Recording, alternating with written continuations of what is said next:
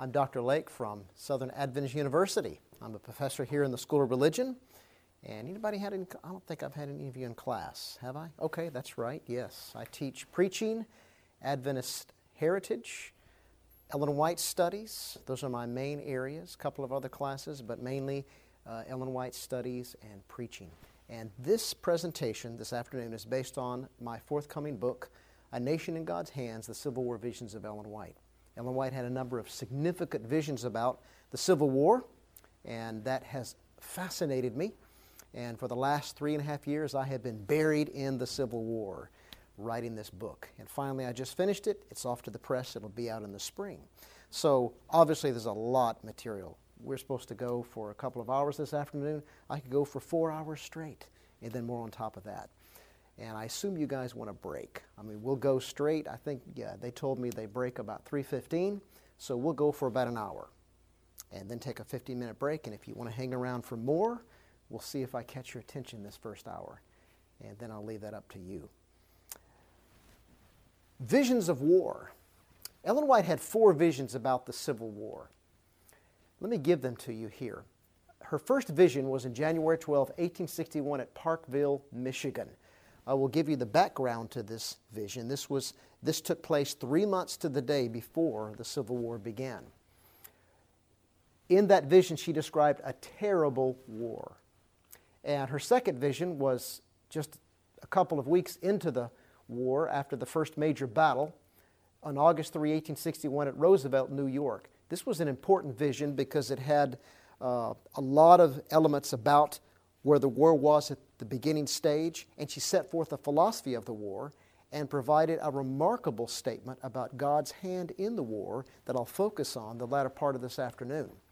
And her third vision was January 4, 1862 at Battle Creek, Michigan.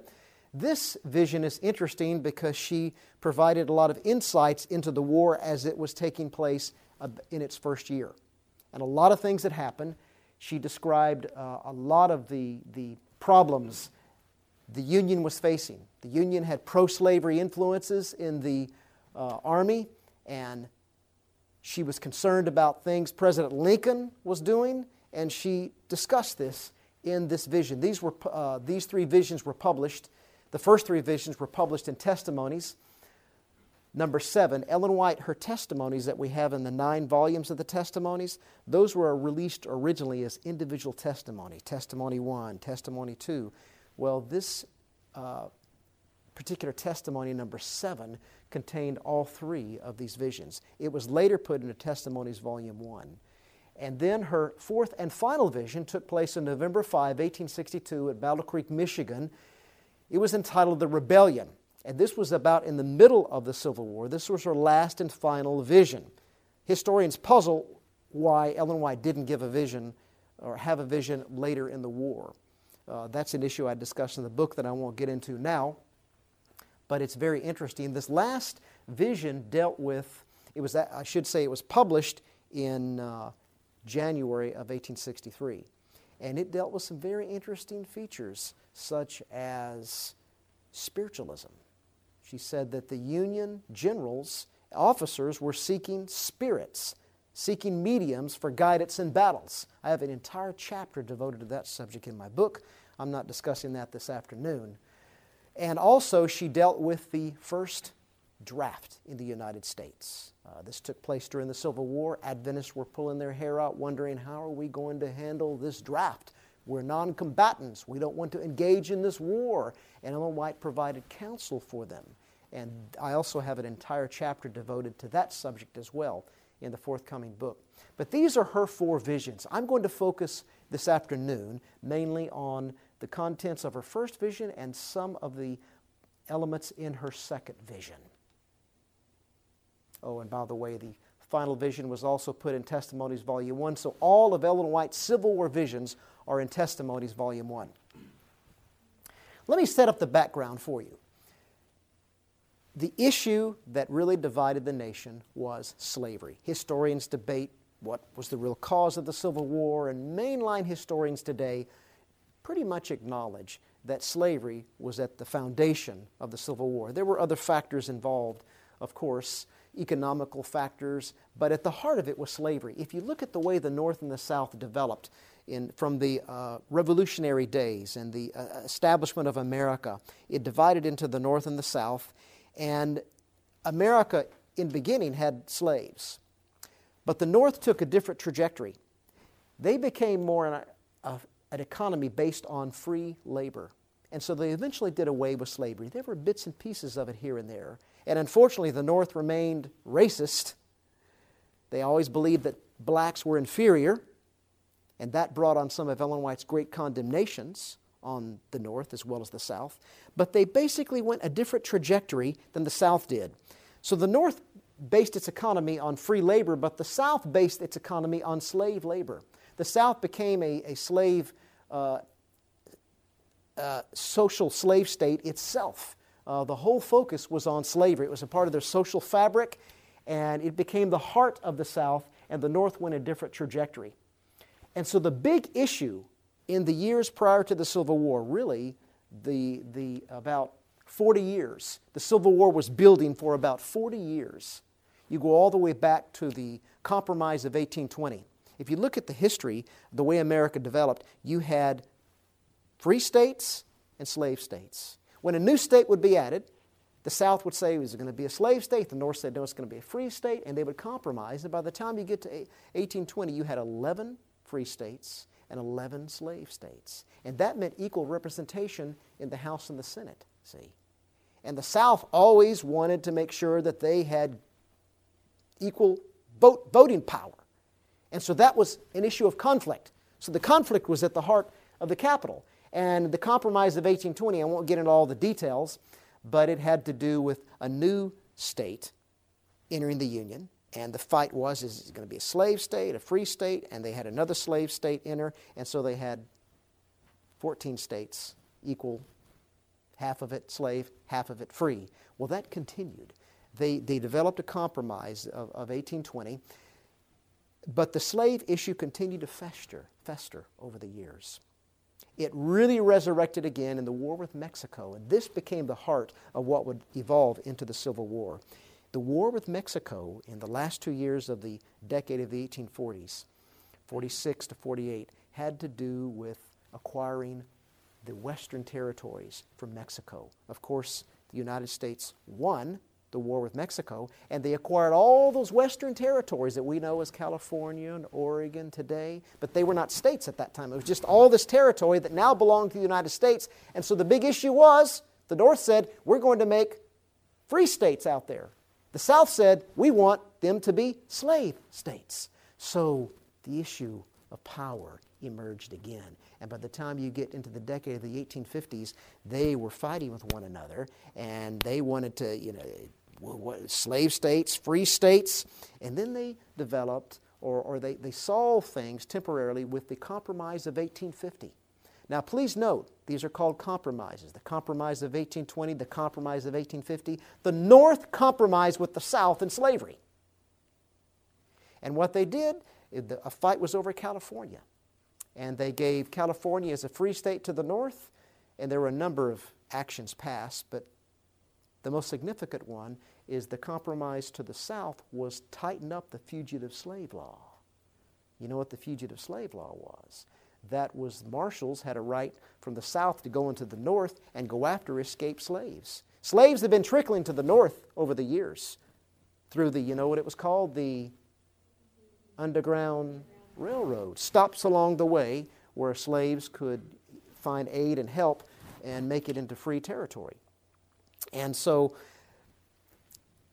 tightening up that fugitive slave law really upset Northerners, because part of it said that if a marshal was coming from the South and he was going after a slave, it doesn't matter who you are, you're a free Northern citizen, and you're sitting by the wayside, and the marshal comes up to you and says, you're part of my posse, help me.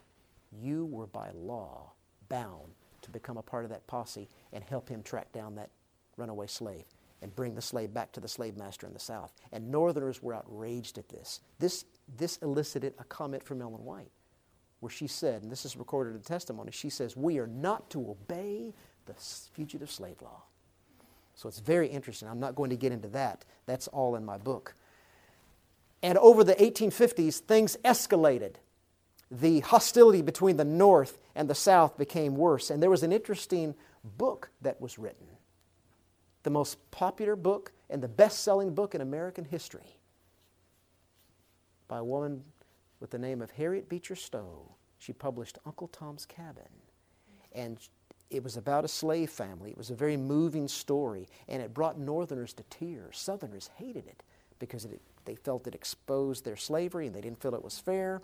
And that caused the hatred to go deeper on both sides. So by the time you get to the end of the 1850s, things had escalated to the point where they were ready to fight one another. And one event happened at the end of the decade. John Brown, anybody ever heard of John Brown in American history? He was an abolitionist. Now, I haven't said anything about abolitionists. I have an entire chapter in my book about abolitionists and where Ellen White fits with the abolitionists. But John Brown was more of the violent trend of, or violent section of abolitionists. He believed that the only way to do it with slavery was by bloodshed.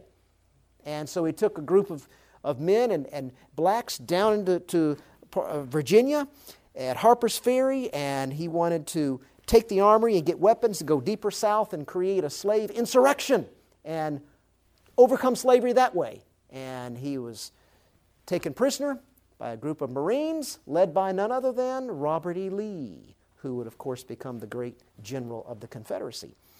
And Brown was hung. Some of his men were killed, put in jail. He was put in jail. Then he was put to death in December of 1849.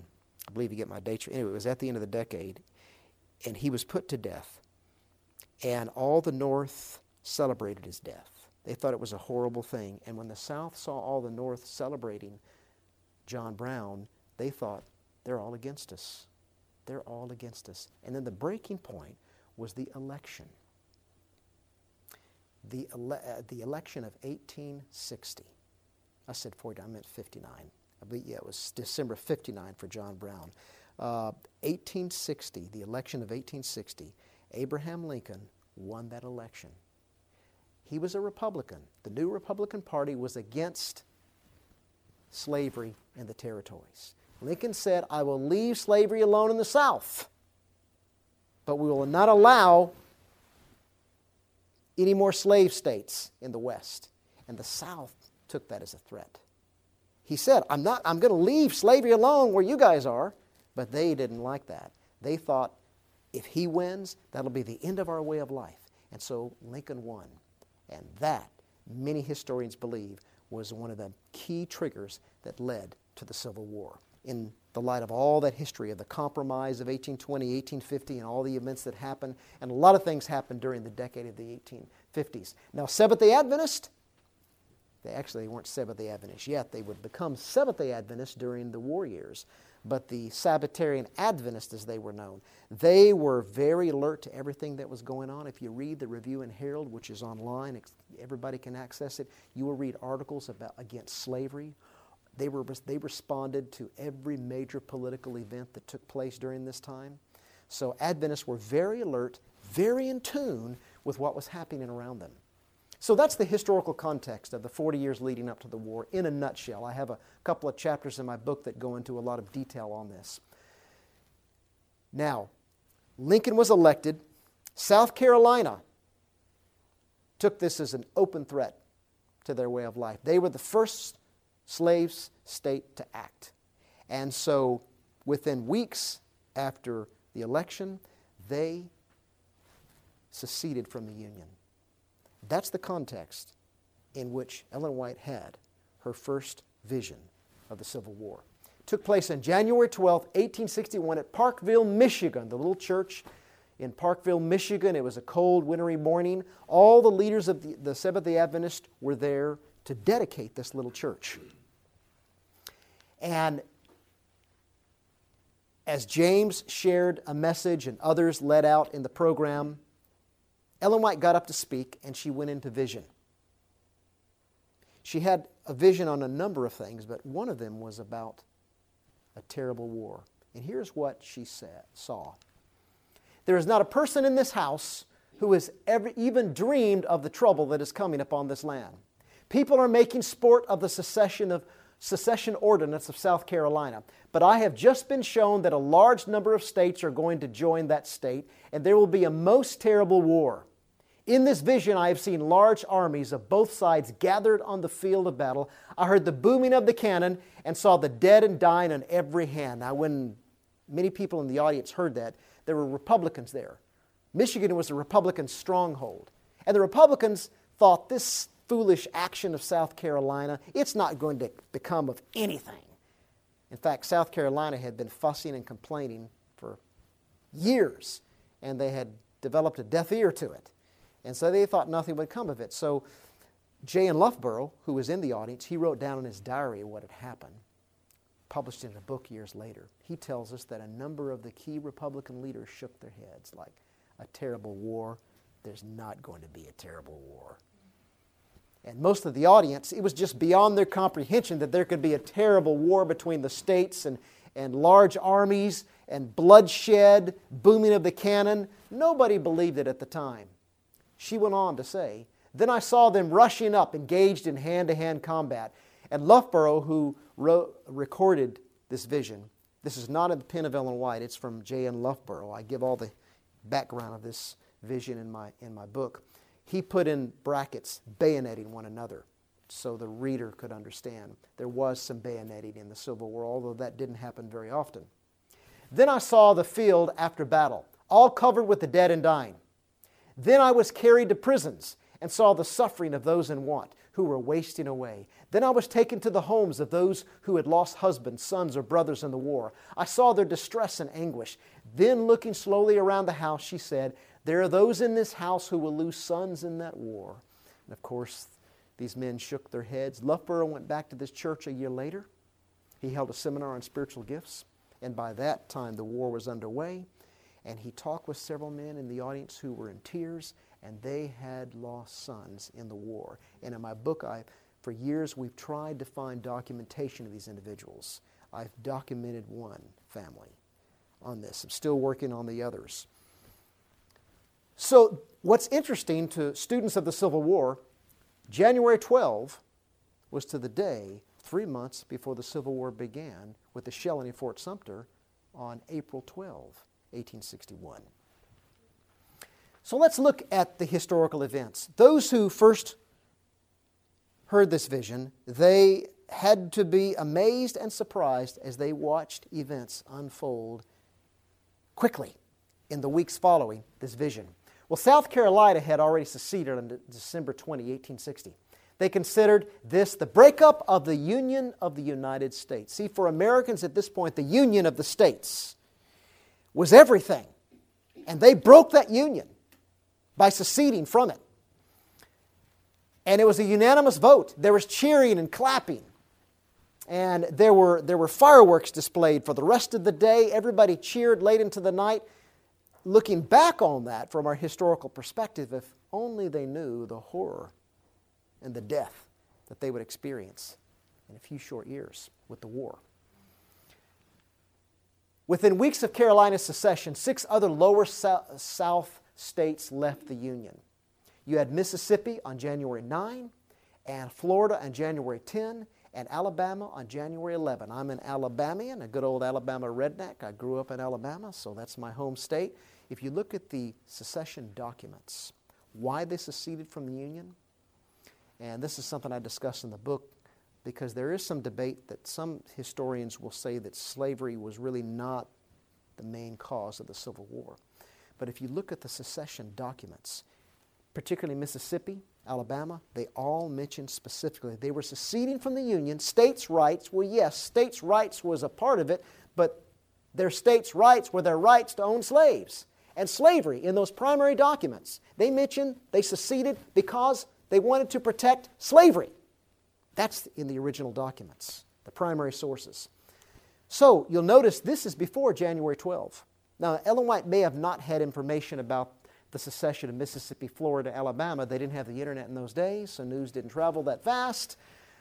She may or may not have known about them, but she only mentioned South Carolina in her vision. And of course, on January 12, the next day, she had her vision. So she probably wasn't aware that just in the couple of days prior to this vision that these other states had seceded.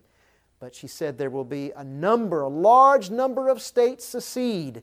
So already we have 4 states seceding from the Union now. After the vision on January 12th, Georgia seceded on January 19, Louisiana January 26, Texas February 1. So by February 1 you had 7 states that had seceded from the Union.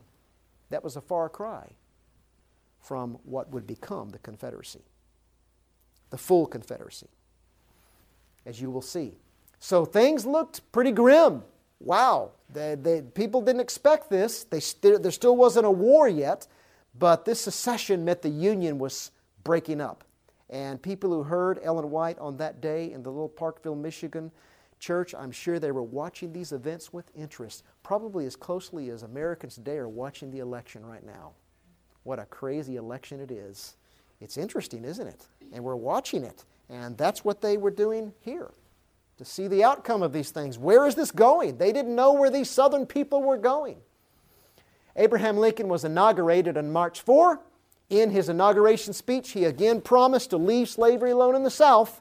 It just would not spread into the West. And that still intensified the hostility in the South against the Northerners. They hated Northerners, and many Northerners hated the South as well. February 4 to March 11, those 7 states came together, and they called it a second revolution from the first revolution that created the United States. They called it a second revolution, and they created the Confederacy. And they established their Confederate Constitution. Interesting story, I cover it in a little detail in my book, which I won't now. But they basically took the American original Constitution of the United States and used that as a blueprint for their Constitution. And they pretty much copied from it. But they changed a few things. There were some small changes, but heavyweight changes. One of those changes was that they made sure that slavery would never be abolished in the Confederacy. That is a big change in the Confederate Constitution and the United States Constitution. Now, the United States Constitution didn't mention slavery explicitly, but it was embedded in the background. That would not be changed until the 13th Amendment, when they eradicated slavery from the Constitution. And that would only happen with a constitutional change. But the Confederate Constitution spelled slavery out explicitly. And then, within weeks after this, the Confederate Vice President, Alexander Stephens, gave a famous speech in Georgia. It's called the Cornerstone Speech. He said, after the establishment of the Confederacy and its Constitution, this new nation is, our cornerstone is that the black man is inferior to the white man, and slavery is the foundation and fabric of our nation. So you couple all that together, slavery played a major role here. And it was spelled out in the Confederate Constitution. But let me point out right now, the 7-state Confederacy had no power to wage a strong war against the United States.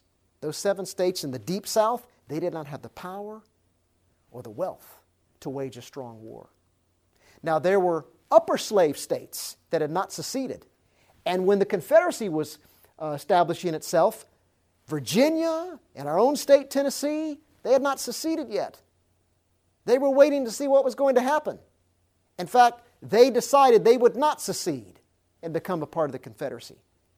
And so the new Confederacy was disappointed because Virginia had all the wealth, it had all the mules that you need for war, it had some of the future generals that would be major leaders in the war. Robert E. Lee, Stonewall Jackson, they all came from Virginia. And so it's like things came to a sudden halt. And so people who heard Ellen White's visions probably scratched their heads, well, how's it going to be fulfilled now? It doesn't look like there's going to be a terrible war because that Confederacy right now is not strong enough to wage a terrible war against us. We could beat them easy, and that's a fact. Well, then things escalated because of federal territory in the southern states, and one of them was the fort at Fort Sumter in the Bay of South Carolina, Charleston, South Carolina. And it escalated until anyway, I won't get into all the detail. I cover that in the book, how it led up to this. But the shelling of Fort Sumter Interestingly, nobody was killed. But this was the official beginning of the war when the Confederates shelled. This, of course, was in Southern territory, but the Union owned the fort. They had possession of the fort. And the South Carolina wanted that fort, and so it escalated finally into the shelling of the fort, and that's when they surrendered it to the Confederacy, and that's when the war was on. But here's where things really kicked into high gear. April 15, several days after the shelling of Fort Sumter, Lincoln called for 75,000 volunteers. Now, those upper slave states were still in the Union, so he was asking them to join the army and go against the South. But these upper slave states said, wait a minute, Virginia, Tennessee, and others, we're not going to go and fight our brothers in the South. How dare you tell us to go wage war against our brothers? And that began the second wave of secession. Let me show you how it works here. Here are the 7-state Confederacy, all right? And here are these upper slave states here, the aqua-colored states. Those would never join either the Confederacy or the Union. They were considered the border states that Lincoln wrestled for so much during the Civil War. Won't get into that. But here's the guys with the power, particularly Virginia. As I said, Virginia contained all the wealth. It had more of the mules. To wage war in the 19th century, you had to have mules to pull the artillery and so forth. And they had, as I said, all the leading generals there and all the wealth. And when these states finally started seceding after Lincoln's call for volunteers, and they joined the Confederacy. And so you had 7, 8, 9, 10, 11. Now you had an 11-state Confederacy that was powerful and could wage a terrible war against the United States. Now, for the first time, the Confederacy was a major threat to the United States. So the stage was set for a terrible war. So the North, both sides actually expected it would be a short war. The North expected especially it would be a short war. The New York Times already dogmatized after Lincoln's call for 75,000 troops. Whatever war there is may easily be made a war at sea, a war of blockades, a war having for its sole object the protection of American property and preservation of American commerce. On May 4, Harper's Weekly, it's a very popular magazine during this era, editorially concluded that if Abraham Lincoln is equal to the position he fills, this war will be over by January 1862. So everybody expected a short war. Boy, were they in store for a surprise. There had been a few skirmishes up to this point, but when you come to July of 1861, both sides gathered together around the city of Manassas, Virginia, for a huge battle, and each side thought they would beat the other side and the war would be over. That's not what happened. This was the Battle of First Bull Run. It changed everything. It was a bloody war, the bloodiest war that the United States had ever experienced. It was a major bloodletting. It shocked both the North and the South, and they realized after this battle, this is going to be a long, hard war. Now I want to shift gears and focus on this battle, because it is at this battle where Ellen White saw an angel descend and change the course of the battle. That's one of the most famous aspects of her Civil War visions, is she saw an angel descend and change the outcome of a battle, and that was at the First Battle of Manassas. So let's look at the vision itself. Let me give you the context for it. 2 days after the Battle of Bull Run or Manassas, James and Ellen White left Michigan on a tour and reached Roosevelt, New York, where in August 3 she experienced a vision. Now let me tell you, I'll get into some details of the battle in a moment, but this was a loss for the Union. So all the Union was reeling with this loss. They were embarrassed, humiliated, and all Northerners were like throwing their hands up, oh no, including Adventists. You should know that our pioneers, the Adventists, were all loyal to the North. They were against the rebellion in the South, and they wanted the North to win. So they were very in tune with this war. They didn't want to get engaged and fight themselves, but they wanted to support the Union war effort. And they wanted soldiers to become a part of the war effort and go defeat the South. And so, in fact, in one of Ellen White's letters, James was at the dentist of that day getting his getting some tooth getting a tooth pulled, I should say. And she describes, I'm waiting for James at the dentist office, and I've been reading the war news. That was the war news about the Battle of First Bull Run that she had a vision about. So Ellen White read a lot of the news about the war. Her insights gave courage to these church members about the stability of the Union and its armies. The vision was timely because the Adventists shared quite fully in the common despair of the North, as I pointed out a moment ago. This was first printed in the Review, August 27, 1861, and later published in Testimonies, Volume 1. So we have it documented. This vision forecasted some things about the war. And it is printed in the Review and Herald, August 27. That's important because people who see, well, maybe she said these things after the events already happened. No, she said it before they happened because we have that in print in the Review and Herald. Here is the vision as she wrote it out and published it. I had a view of the late disastrous battle at Manassas, Virginia. It was a most exciting, most thrilling, distressing scene. The Southern Army had everything in their favor and were prepared for a dreadful contest. The Northern Army was moving on with triumph, not doubting but that they would be victorious. Many were reckless and marched forward boastingly as though victory were already theirs. As they neared the battlefield, many were almost fainting through weariness and want of refreshment. They did not expect so fierce an encounter. They rushed into battle and fought bravely and desperately. Now I have an entire chapter, probably one of the biggest chapters in my book, devoted to this battle, and I cover each of these sentences like a commentary and show how accurate she was and what was really happening with the soldiers. Of course, I don't have time to get into that now. You can read the book. Pacific Press at the ABC next spring. She went on, the dead and dying were on every side. Both the North and the South suffered severely. The Southern men felt the battle and in a little would have been driven back still further. Northern men were rushing on, although the destruction was very great. Just then an angel descended and waved his hand backward. There's the angelic event. Instantly, she said, there was confusion in their ranks. It appeared to the Northern men that their armies were retreating, when it was not in reality so, and a precipitate retreat commenced. It seemed wonderful to me. You can sense her awe at seeing this event. Now, of course, the soldiers, they didn't see the angel. This is just something she saw. But what we can do as researchers, what I've done as a researcher, is go back to the historical accounts of the battle, the officers' record of the battle, and the news reports of the battle. And it's very clear, they all report a sudden retreat of the Union Army. When did this happen in the battle? That's where we have to go back and look at the battle. I'll touch some of the highlights for you. So let me give you the background to the battle. The Confederacy had transferred its seat of government from Montgomery, Alabama. That's where the Confederacy was established, in Montgomery, Alabama. They moved to Richmond, Virginia, in honor of Virginia joining the Confederacy, because Virginia had all the wealth, and so they moved the capital of the Confederacy to Virginia.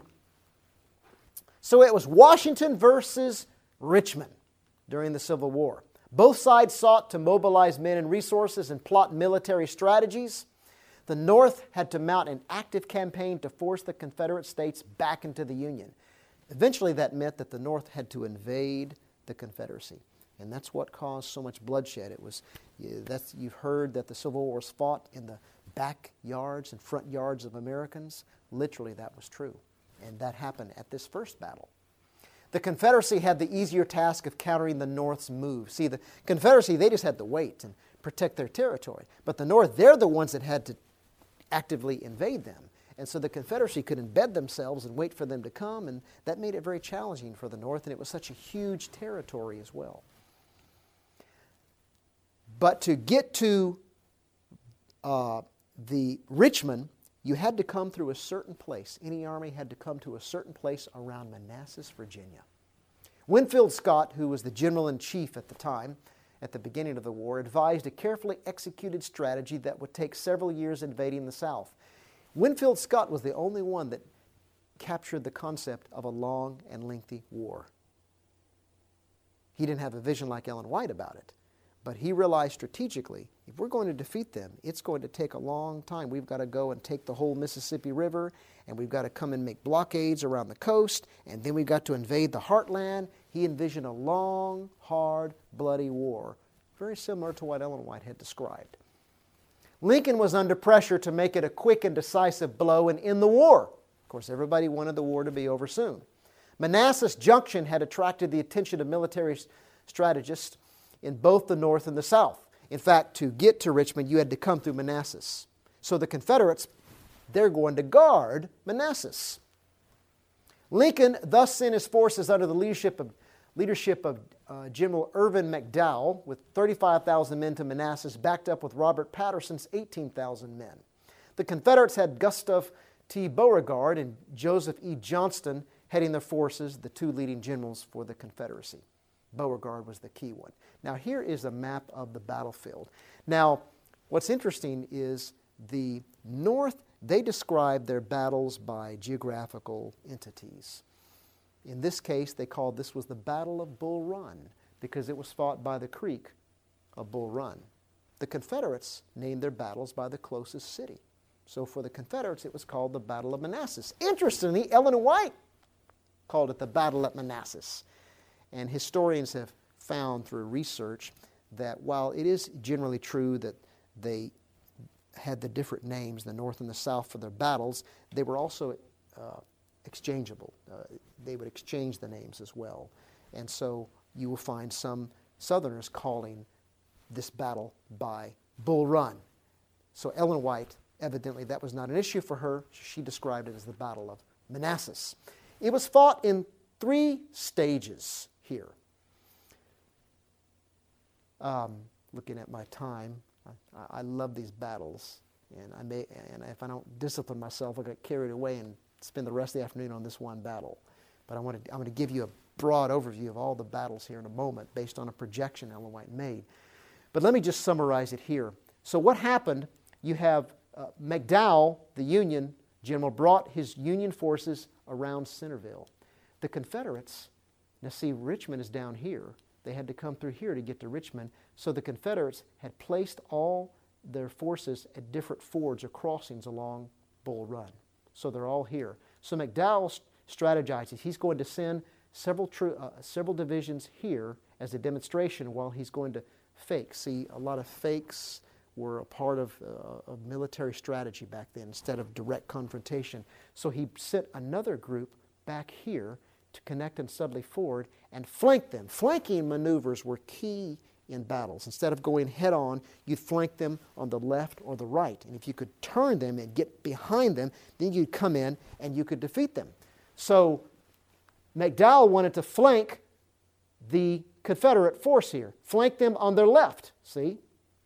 But interestingly, Beauregard received intelligence that the Union forces were coming this way, so he thought he would flank them at their left. And if things had gone according to plan, they both would have flanked each other on the left, and they would have danced in circles like a ballerina to the sounds of cannon fire. But that didn't happen because McDowell sent his forces off from here at 2 a.m. in the morning. When Ellen White says they were exhausted when they got into battle, she was right. These guys had been going through all this brush here all night long. Most of them hadn't slept at all. I mean, would you sleep on the eve of the first battle if you were going to be on the front line? Probably not. And so they left at 2 a.m. The Confederates had been embedded here. And what happened? Things went wrong. Their timing was off. And the demonstration didn't go well. And the flanking maneuver here was discovered by some of the Confederates. And so they shifted their forces over here. So here's what happened. About 9 a.m. that morning, they met in battle. There are 3 hills now. The first hill is called Matthews Hill. So they met in battle right here. Then later that afternoon, the battle shifted to Henry Hill right here. And then after 4 in the afternoon, the battle ended right here. And all the Union troops had left the field, and they ran all the way back to Washington that night with their tail tucked between their legs. It was a major loss. So let's go back and look at what happened. So they battled on this first battle in the phase of the battle in the morning till about noon. McDowell, the Union general, drove the Confederates back, and they all fled across Henry Hill back here. Now, during that time, the Union didn't realize it, but you see the railroad here? For the very first time in the history of battles, they transported troops from the Shenandoah Valley up here. So the Confederates had reinforcements. The Union didn't know that. When McDowell ran the troops off the field, he rode up and down the lines, "Victory is ours! Victory is ours!" So he waited several hours.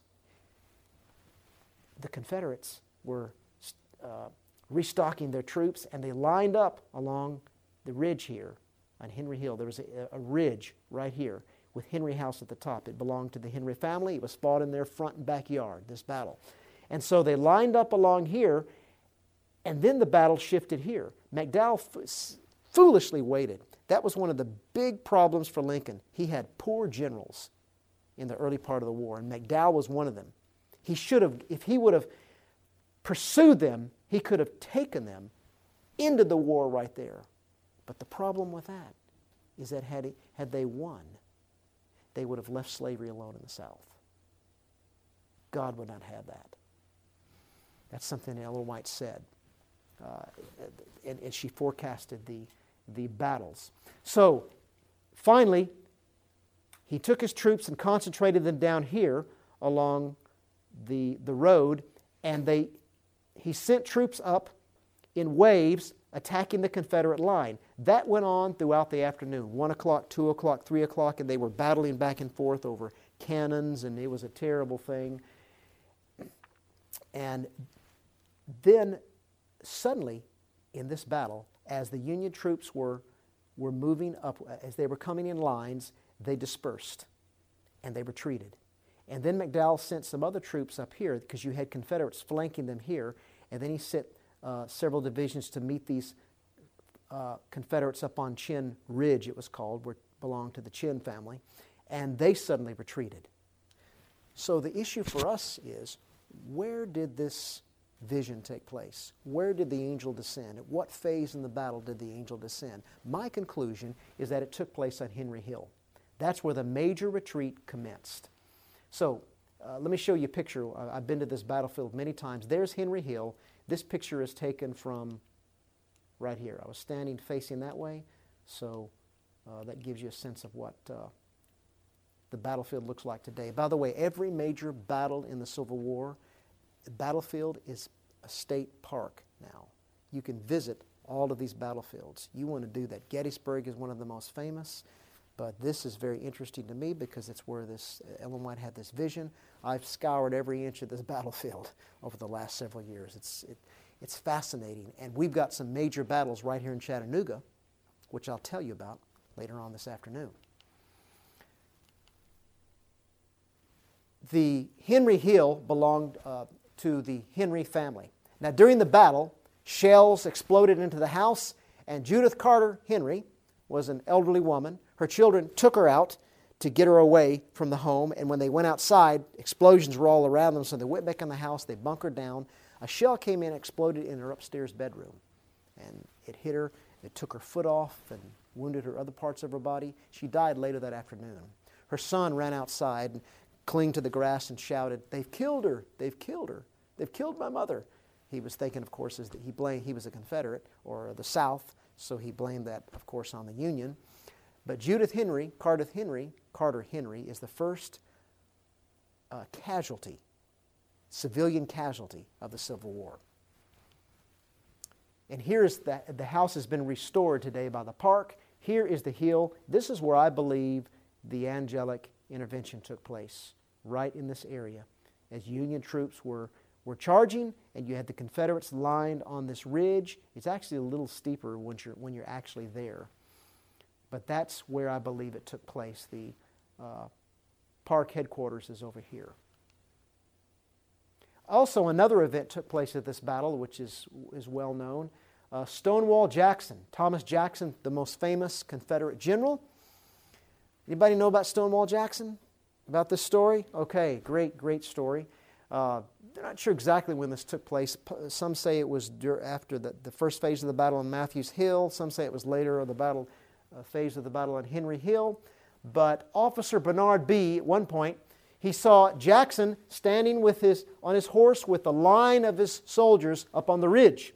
And he pointed to the Virginians.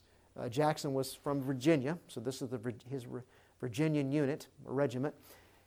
And he yelled to his men, "There stands Jackson like a stone wall, rally to the Virginians." And so that's where he got the name Stonewall Jackson. If you go to the park today, you can find a statue with Jackson on his famous little horse.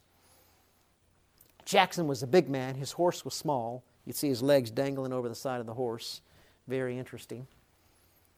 So here is a picture of the battlefield that you get when you go to the park. The pamphlet that they give you. I put this on the screen.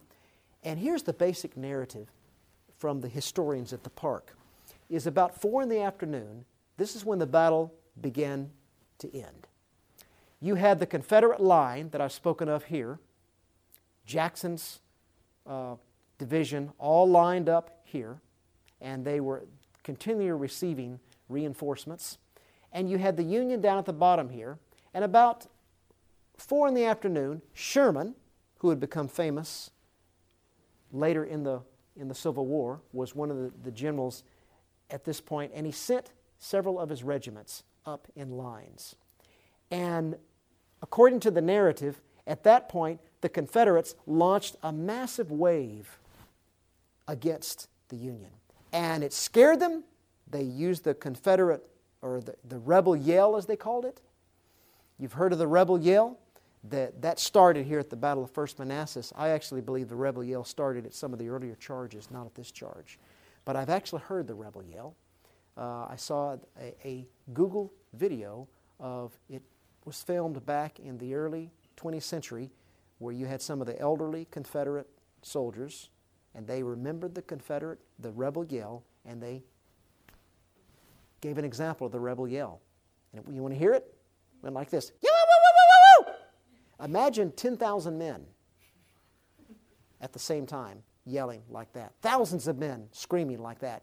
The Union said when they first heard it, it made the hair on many soldiers said it made the hair on their necks stand up. It scared them. Later on, the Union developed their own. As they were charging the battle, they did it differently. They, "Huzza, huzza, huzza." Imagine thousands of men charging along, "Huzza, huzza, huzza," like that. So very interesting, these aspects of the war. That's why people just are in love with the Civil War. That's why I've fallen in love with it. It is so fascinating. So these Union regiments were charging, and they suddenly turned and retreated as the Confederates charged against them. Now, as I've studied all the details of the battle, all the Union as well as Confederate officer records, and there's a huge set of volumes that describe them. One volume is devoted to this, and I've been through it and read all the testimonies of the officers. They were to give their written reports. This is the dominant narrative that you will hear when you talk to the historians there. But there are a number of testimonies that give other stories. And there's a consensus of testimony that does fit the narrative suggested by Ellen White in what she saw in vision. And that, of course, is the result of the angel coming down and suddenly scaring the troops back. Now, I have a lot of testimony that's in this chapter in the book, but I'm going to give you the testimony of one Confederate colonel who was up on the top of Chinn Ridge, and he saw this sudden retreat of the Union lines. And let him describe it. He didn't see the angel, but he saw the results of that. It was W.W. Blackford, Colonel Blackford. Now, he was up in this area here. This is his perspective. He was in the kind of the cyclorama, battle cyclorama, where he could see everything. Now, these trees were not, this is a contemporary picture, these trees were not there over 150 plus years ago when this battle was fought. And I have been to this Chinn Ridge, and it has a commanding view, but you can't see it because of the trees, so I've been there in the winter. And I've climbed the trees where I could see and get a sense of what he saw. And there are little, if you go to certain angles, you can see through the trees and you can see at least part of what Blackford must have seen. And as I looked at certain angles, without those trees, you can see everything that was happening on this battlefield. And here's what he said. He wrote this down years later. He said, "It was now about 4 o'clock, and the battle raged with unabated fury.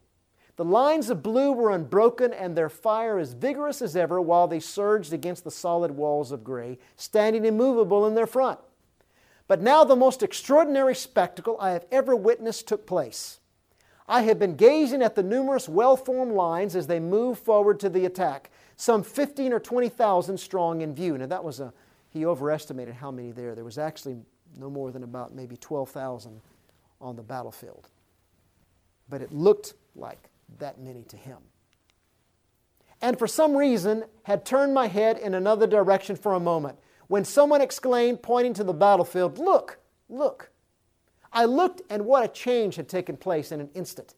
Where those well-dressed, well-defined lines with clear spaces between had been steadily pressing forward, the whole field was a confused swarm of men like bees, running away as fast as their legs could carry them, with all order and organization abandoned. In a moment more, the whole valley was filled with them as far as the eye could reach." And and once this happened, you have all the testimonies universal. Once the retreat began, the officers could not control them. They were in mass confusion, and they ran off the field. And then the same thing happened when the other Union regiments went on Chinn Ridge. They just suddenly broke up, and they had lost the morale because the retreat had already started. And within 30 minutes, McDowell's entire army was retreating. And they didn't stop. They ran back to Washington. That's a whole story of that retreat back to Washington that night. Thus, the panic which touched off the retreat to the Potomac was accounted for by White, but graphically detailed by Blackford. She spied the backward wave of the angelic hand. He sensed the electric effect of it. She proceeded to read into the disastrous salvation from greater destruction. He soon felt bitterly disappointed because the Confederate leaders failed to exploit their victory. That's Lee Usely, who did the first major study of this battle of the Civil War in Ellen White in his master's thesis. I've, of course, expanded it quite significantly in my study. But his was a good study, and I pulled a lot from it. So, what I believe happened here, the Confederate line were waiting. They were watching as the Union troops were coming. They were ready for them to clash, and suddenly they were dispersed. In fact, I read a lot of Confederate testimonies. They said, "How did this happen? Why did they retreat?" It was so surprising to them. It was like there was no reason for them to retreat. Ellen White made this interesting statement. She said if they had broken through, if they had continued without retreating and broken through this Confederate line, something terrible would have happened. See, they didn't realize it, but there were major Confederate reinforcements, the divisions of Elzey and Early. They were planning to flank from behind the Union Army here. And that would have been disastrous if they had hit them from behind. If they had broken through this line, if the angel hadn't intervened, they would have broken through this line, and they would have probably beaten back the Confederates because they were at the point where that was about to happen. But while they were fighting right here, they would have been flanked from behind, and they would have been decimated. The Union Army would have been decimated, which means the Confederates could have won the war. Possibly. Here's what she said. "And in this battle, had the Northern Army pushed the battle still further in their fainting, exhausted condition, a far greater struggle and destruction awaited them, which would have caused great triumph in the South." Now, this did not happen. You don't find this in any of the Civil War history books about this battle because it never happened. But if you read the Confederate plan and strategy for this battle, Beauregard planned specifically for this to happen, but it never materialized because they got away. In fact, a number of them said this was the greatest escape ever in the history of warfare, that they retreated from the field because they knew they were going to hit them from behind.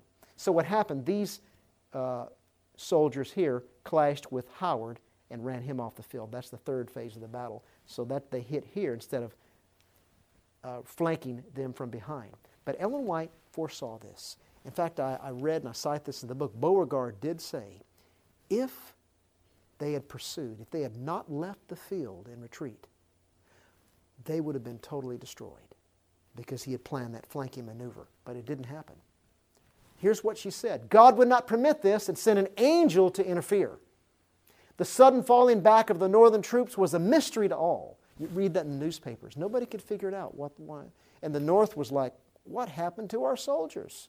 Why would they retreat? Today we would say something like wimps. But back then they were like, what happened to them? The sudden falling back of the Northern troops was a mystery to all. They knew not that God's hand was in the matter. So Ellen White gives a theological interpretation of this battle. That's a basic thesis of my book, is that she gives a major theological interpretation of the Civil War that is valid and fit the events of the war.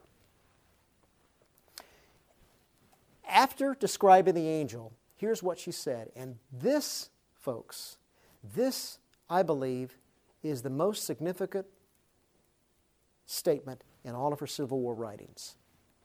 Then it was explained that God had this nation in His own hand and would not suffer victories to be gained faster than He ordained, and would permit no more losses to the northern men than in His wisdom He saw fit to punish them for their sins. There is a forecast. But before I talk about that, after the break, God had this nation in His hand. That is the heart of her statements. This greatest crisis of the Union, she said, God has this nation in His hand. That was good news to those Adventists in light of this great loss. Because they thought, what's going to happen? Is the South going to win? Are they going to come up and invade us? God has this nation in His hands. And there's an interesting nuance to that. God had this, when we say God has the world in His hands, we think He's going to preserve it. He's going to protect it. God has this nation in His hands.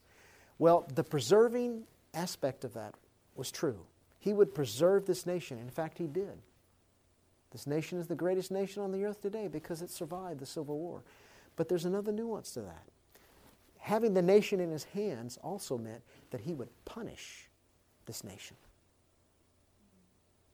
He would punish it for its sins. In this same chapter, I haven't gotten to those statements yet, but she says God is punishing the North for compromising, for so long compromising with the South, and He's punishing the South for the sin of slavery.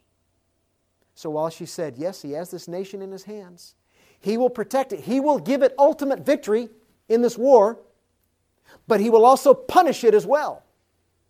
So when Ellen White said God has this nation in His hands, she said, yes, He will preserve and protect this nation, but He will also punish it. He will correct it for the sin of slavery. And then she went on to say, notice this, He would not suffer victories to be gained faster than He ordained, would permit no more losses to the northern men than in His wisdom He saw fit, to punish them for their sins. So she indicates here a pattern of the Union battles. There would be a pattern of wins and a pattern of losses. Now, you find that in any war. World War I, World War II, you've got patterns of wins and patterns of losses, so that's nothing unique or special. But in this case, she says it's related. This pattern of the Union battles would be related to God's punishment on them for the sin of slavery. But in the end, He would preserve them, and He would give them ultimate victory. So she forecast a series of ups and downs in the Union battles. And I think I'm going to give you a break now. Let's take a 5-minute break and then come back. Those who want to. This is not a class, so you don't have to come back. But if you want to. And then I'm going to show you the whole picture of the Civil War. I'm going to cover all the major battles. Won't go into as much detail as we did the last one, and show you how this pattern fit. And I'm also going to trace the history of Lincoln's Emancipation Proclamation and how the war changed from a war to save the Union only to a war to end slavery. And after that caught momentum, that's when God gave the Union armies victory. But in the early part of the war, He punished them with great losses. This media was brought to you by Audioverse, a website dedicated to spreading God's Word through free sermon audio and much more. If you would like to know more about Audioverse, or if you would like to listen to more sermons, please visit www.audioverse.org.